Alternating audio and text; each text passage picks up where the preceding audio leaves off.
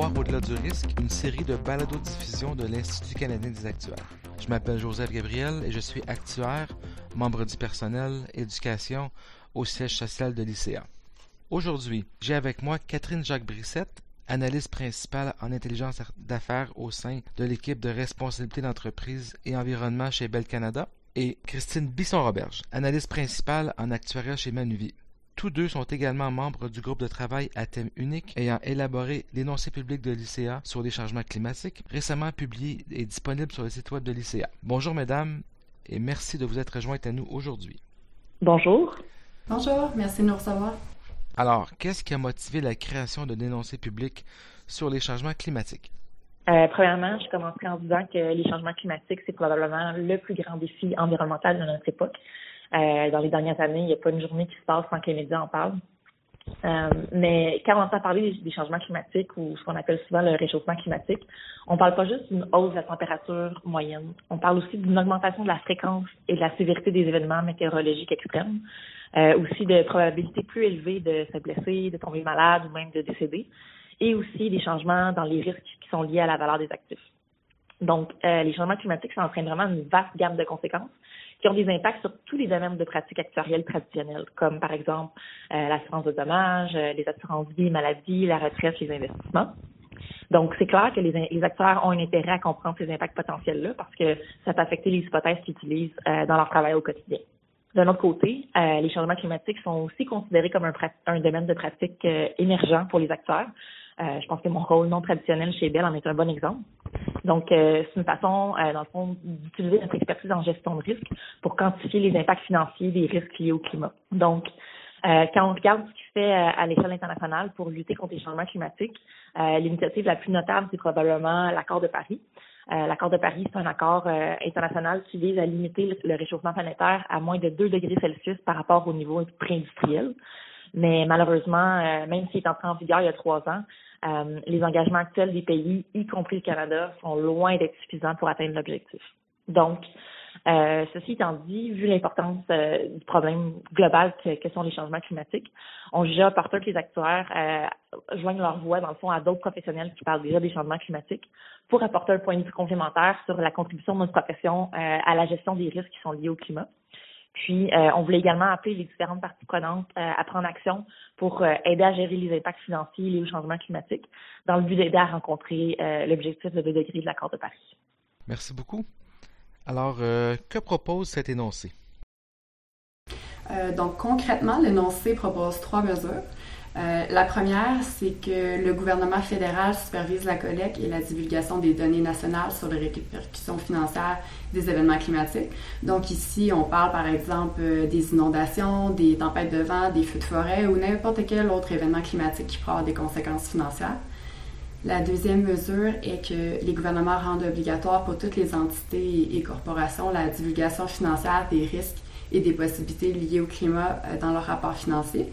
On demanderait à ce que ceci soit mis en place d'ici l'année 2021 et on suggérerait aussi que ça soit fait conformément aux recommandations du groupe de travail sur l'information financière relative au changement climatique. Ce groupe-là, en fait, est beaucoup plus connu sous le nom de son acronyme anglais qui est le TCFD, qui veut dire le Task Force on Climate Related Disclosure. Par contre, cette mesure-là, elle est comme le cadre du TCFD est déjà disponible, c'est ça qu'on encourage déjà les entreprises à adopter volontairement ce cadre-là. Et puis, finalement, la dernière mesure que l'on propose, c'est que les investisseurs et les chefs d'entreprise intègrent des principes environnementaux, sociaux et de gouvernance, qui est aussi plus connu sous le nom de principe ESG. On demande que ces principes-là soient inclus dans leur processus décisionnel en matière de finances et d'investissement. Merci. Alors, pourriez-vous donner des précisions sur chacune de ces propositions et en quoi contribueront-elles à atténuer les changements climatiques?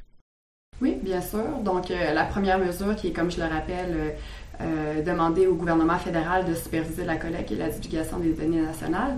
Ce qui se passe, c'est que cette collecte de données-là se fait déjà à certains endroits, mais elle se fait à l'échelle municipale et elle n'est pas uniforme et elle n'est pas obligatoire, ce qui fait que ça entraîne vraiment des gros écarts au niveau des données qui sont disponibles ou encore un grand manque de données.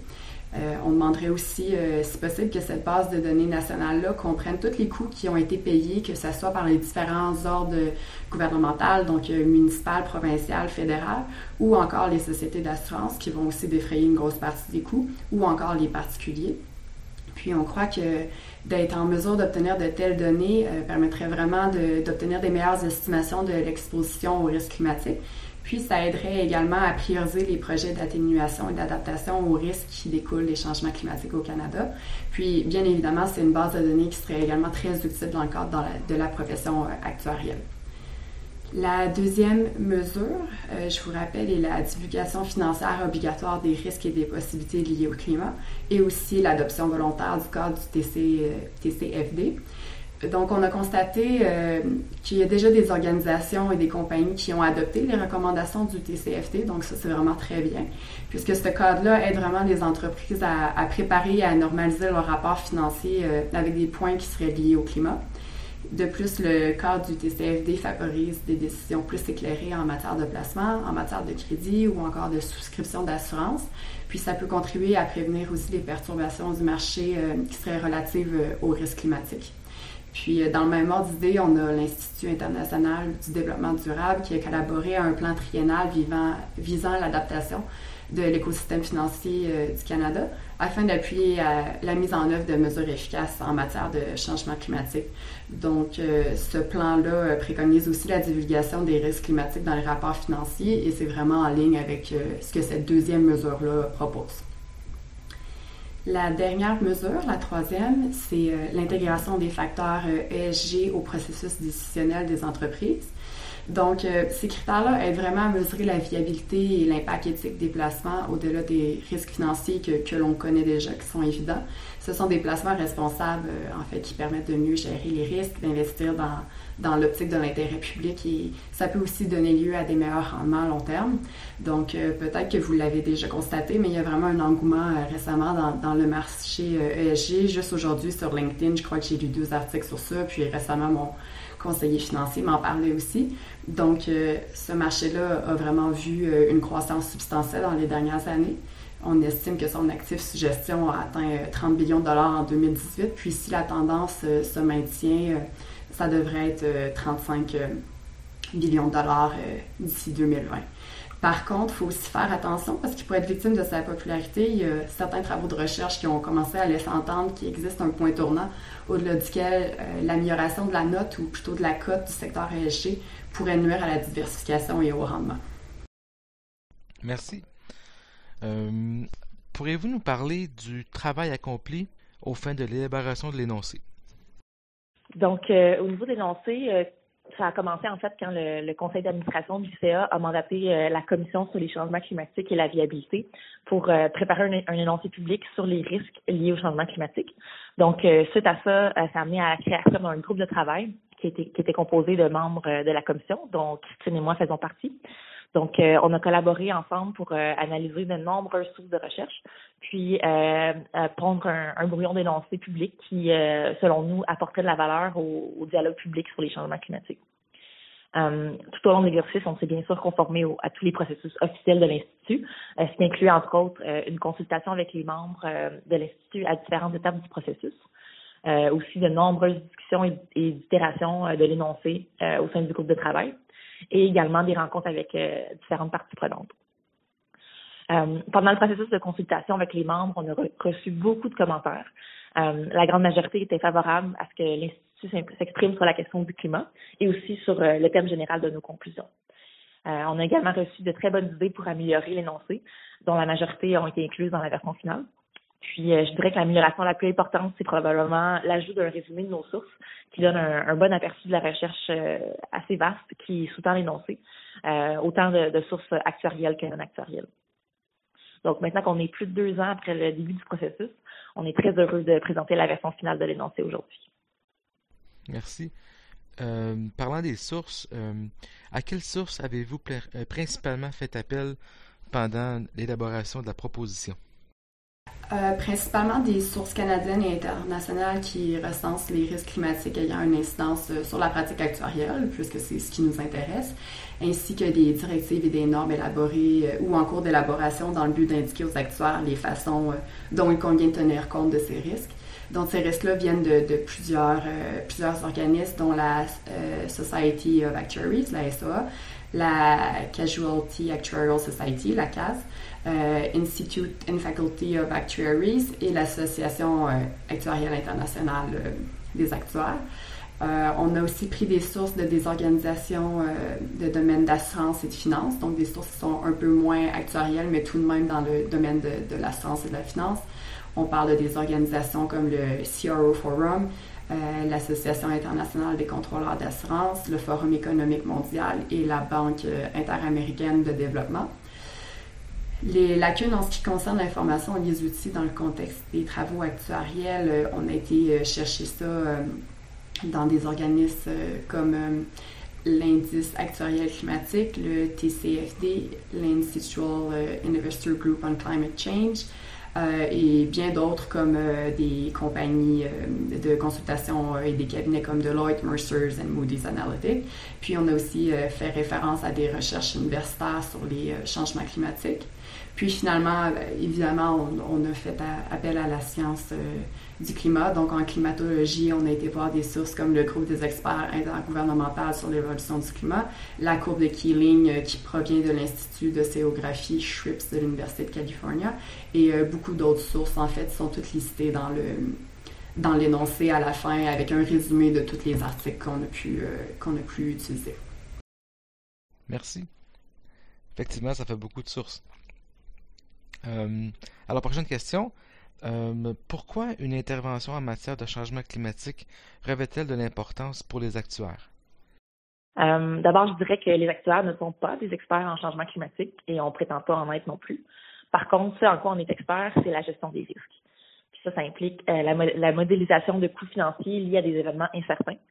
Puis, donc, cette expertise-là peut être utilisée pour quantifier les impacts financiers des changements climatiques et aider à les gérer. Un bon exemple de ça, je dirais que c'est l'indice actuariel climatique, qui est un indicateur qui est basé sur une méthode purement statistique qui démontre une tendance à la hausse de la fréquence des extrêmes climatiques observés au cours des dernières décennies. Ceci étant dit, on reconnaît bien sûr que les changements climatiques, c'est un défi qui est mondial, qui est systémique et qui aura des impacts généralisés dans tous les secteurs de l'économie. Donc, conséquemment, on pense que pour relever ce défi-là, ça va prendre une approche multidisciplinaire avec une collaboration avec d'autres professionnels provenant de tous les secteurs de l'économie, dont les actuaires.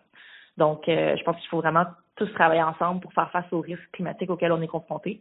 Et on pense que les actuaires peuvent apporter une valeur ajoutée grâce à notre expertise en gestion des risques. Parfait, merci. Alors, quelles difficultés avez-vous rencontrées lors de l'élaboration de l'énoncé? Je vous dirais que la plus grosse difficulté qu'on a rencontrée était de trouver le bon ton pour l'énoncé, donc trouver le ton juste.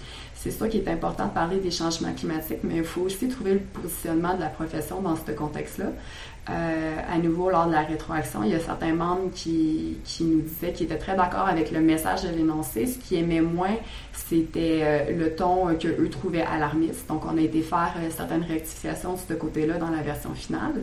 On a décidé de mettre l'accent sur les répercussions financières que les actuaires constatent déjà dans leur pratique, puis de mettre l'accent sur le fait que de posséder les compétences leur permettant de quantifier ces risques-là constitue vraiment l'apport que seuls les actuaires peuvent amener dans ce débat-là. Sinon, on a aussi constaté que le discours a beaucoup évolué depuis l'amorce de l'élaboration de l'énoncé il y a quelques années.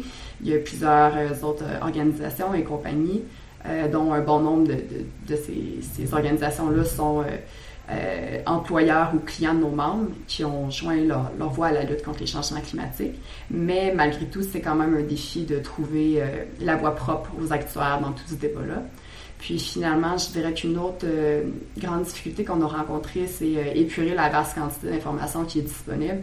Donc, vous avez seulement besoin de chercher dans Google les changements climatiques, vous allez tomber sur une foule d'opinions d'experts et de gens qui sont moins experts sur le sujet. Vous allez trouver beaucoup d'études aussi. Il y en a certaines qui sont contradictoires l'une avec l'autre. Donc, c'est sûr que nous, on veut considérer autant d'informations que possible et voir tous les points de vue, mais à un certain point, il faut aussi se limiter à une information qui est vraiment crédible et validée, puis à une certaine quantité d'informations aussi à un certain point.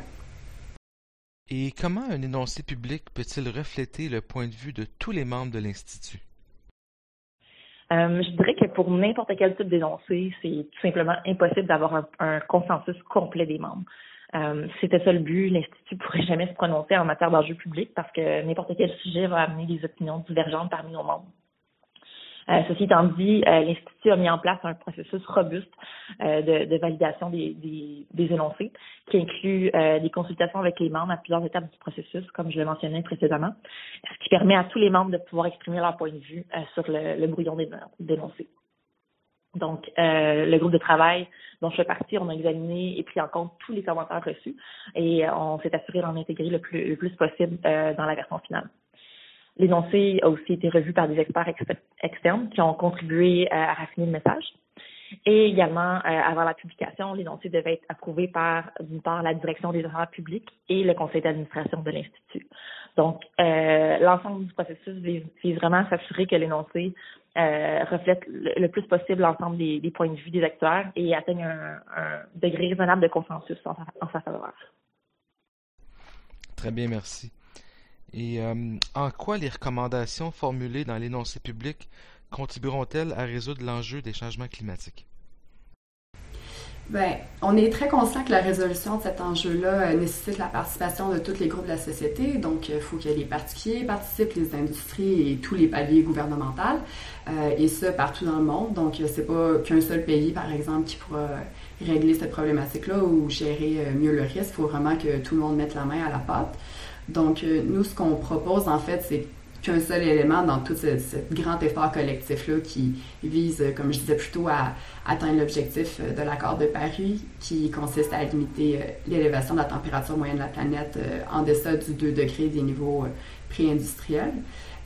C'est sûr que nous, notre objectif avec cet énoncé-là, c'est principalement de sensibiliser les décideurs des gouvernements et des entreprises à l'égard des considérations financières qui sont liées au changement climatique. Donc, à nouveau, si on regarde les 3 mesures, pour ce qui est de la première, pour être efficace dans nos mesures d'atténuation et d'adaptation au risque, nos stratégies doivent reposer sur des données qui sont exactes et opportunes. Et on croit que le Canada est en mesure de mieux recueillir ces données et donc mieux se préparer à l'avenir, et ce, peu importe dans quelle direction ça va aller. Sinon, la deuxième mesure, elle favorise la divulgation des risques climatiques dans les rapports financiers. Puis ça contribue à renforcer les entreprises et les organisations face à tous les effets possibles des changements climatiques sur l'économie du Canada.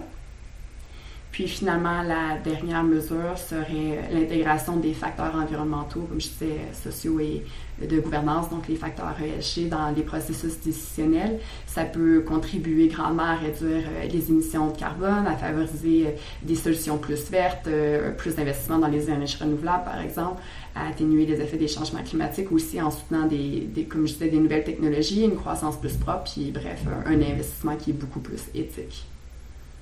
Et quelles seront les prochaines étapes?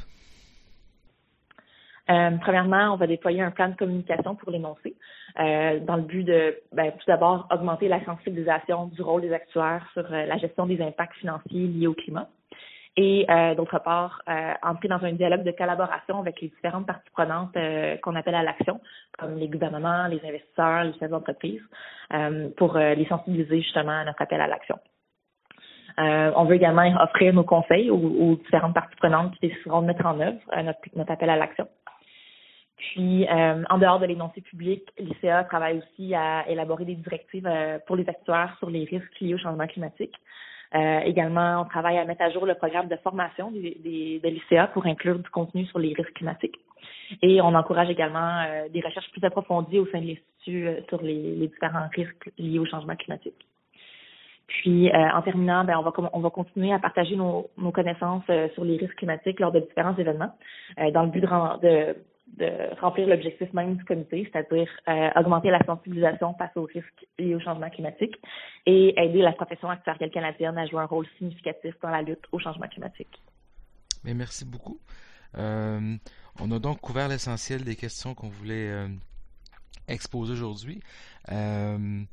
Auriez-vous des remarques à guise de conclusion avant qu'on termine officiellement la séance d'aujourd'hui? Non, je crois qu'on a bien couvert tout, et sinon les gens peuvent aussi aller se référer à l'énoncé qui est disponible sur le site de l'ICA. Très bien. Alors, je profite de l'occasion pour vous remercier encore, Christine et Catherine, d'avoir pris le temps de partager vos observations avec nous aujourd'hui. Merci beaucoup. Merci beaucoup de nous avoir reçus. Encore une fois, pour en savoir davantage sur l'énoncé public sur les changements climatiques, visitez le site web de l'ICA.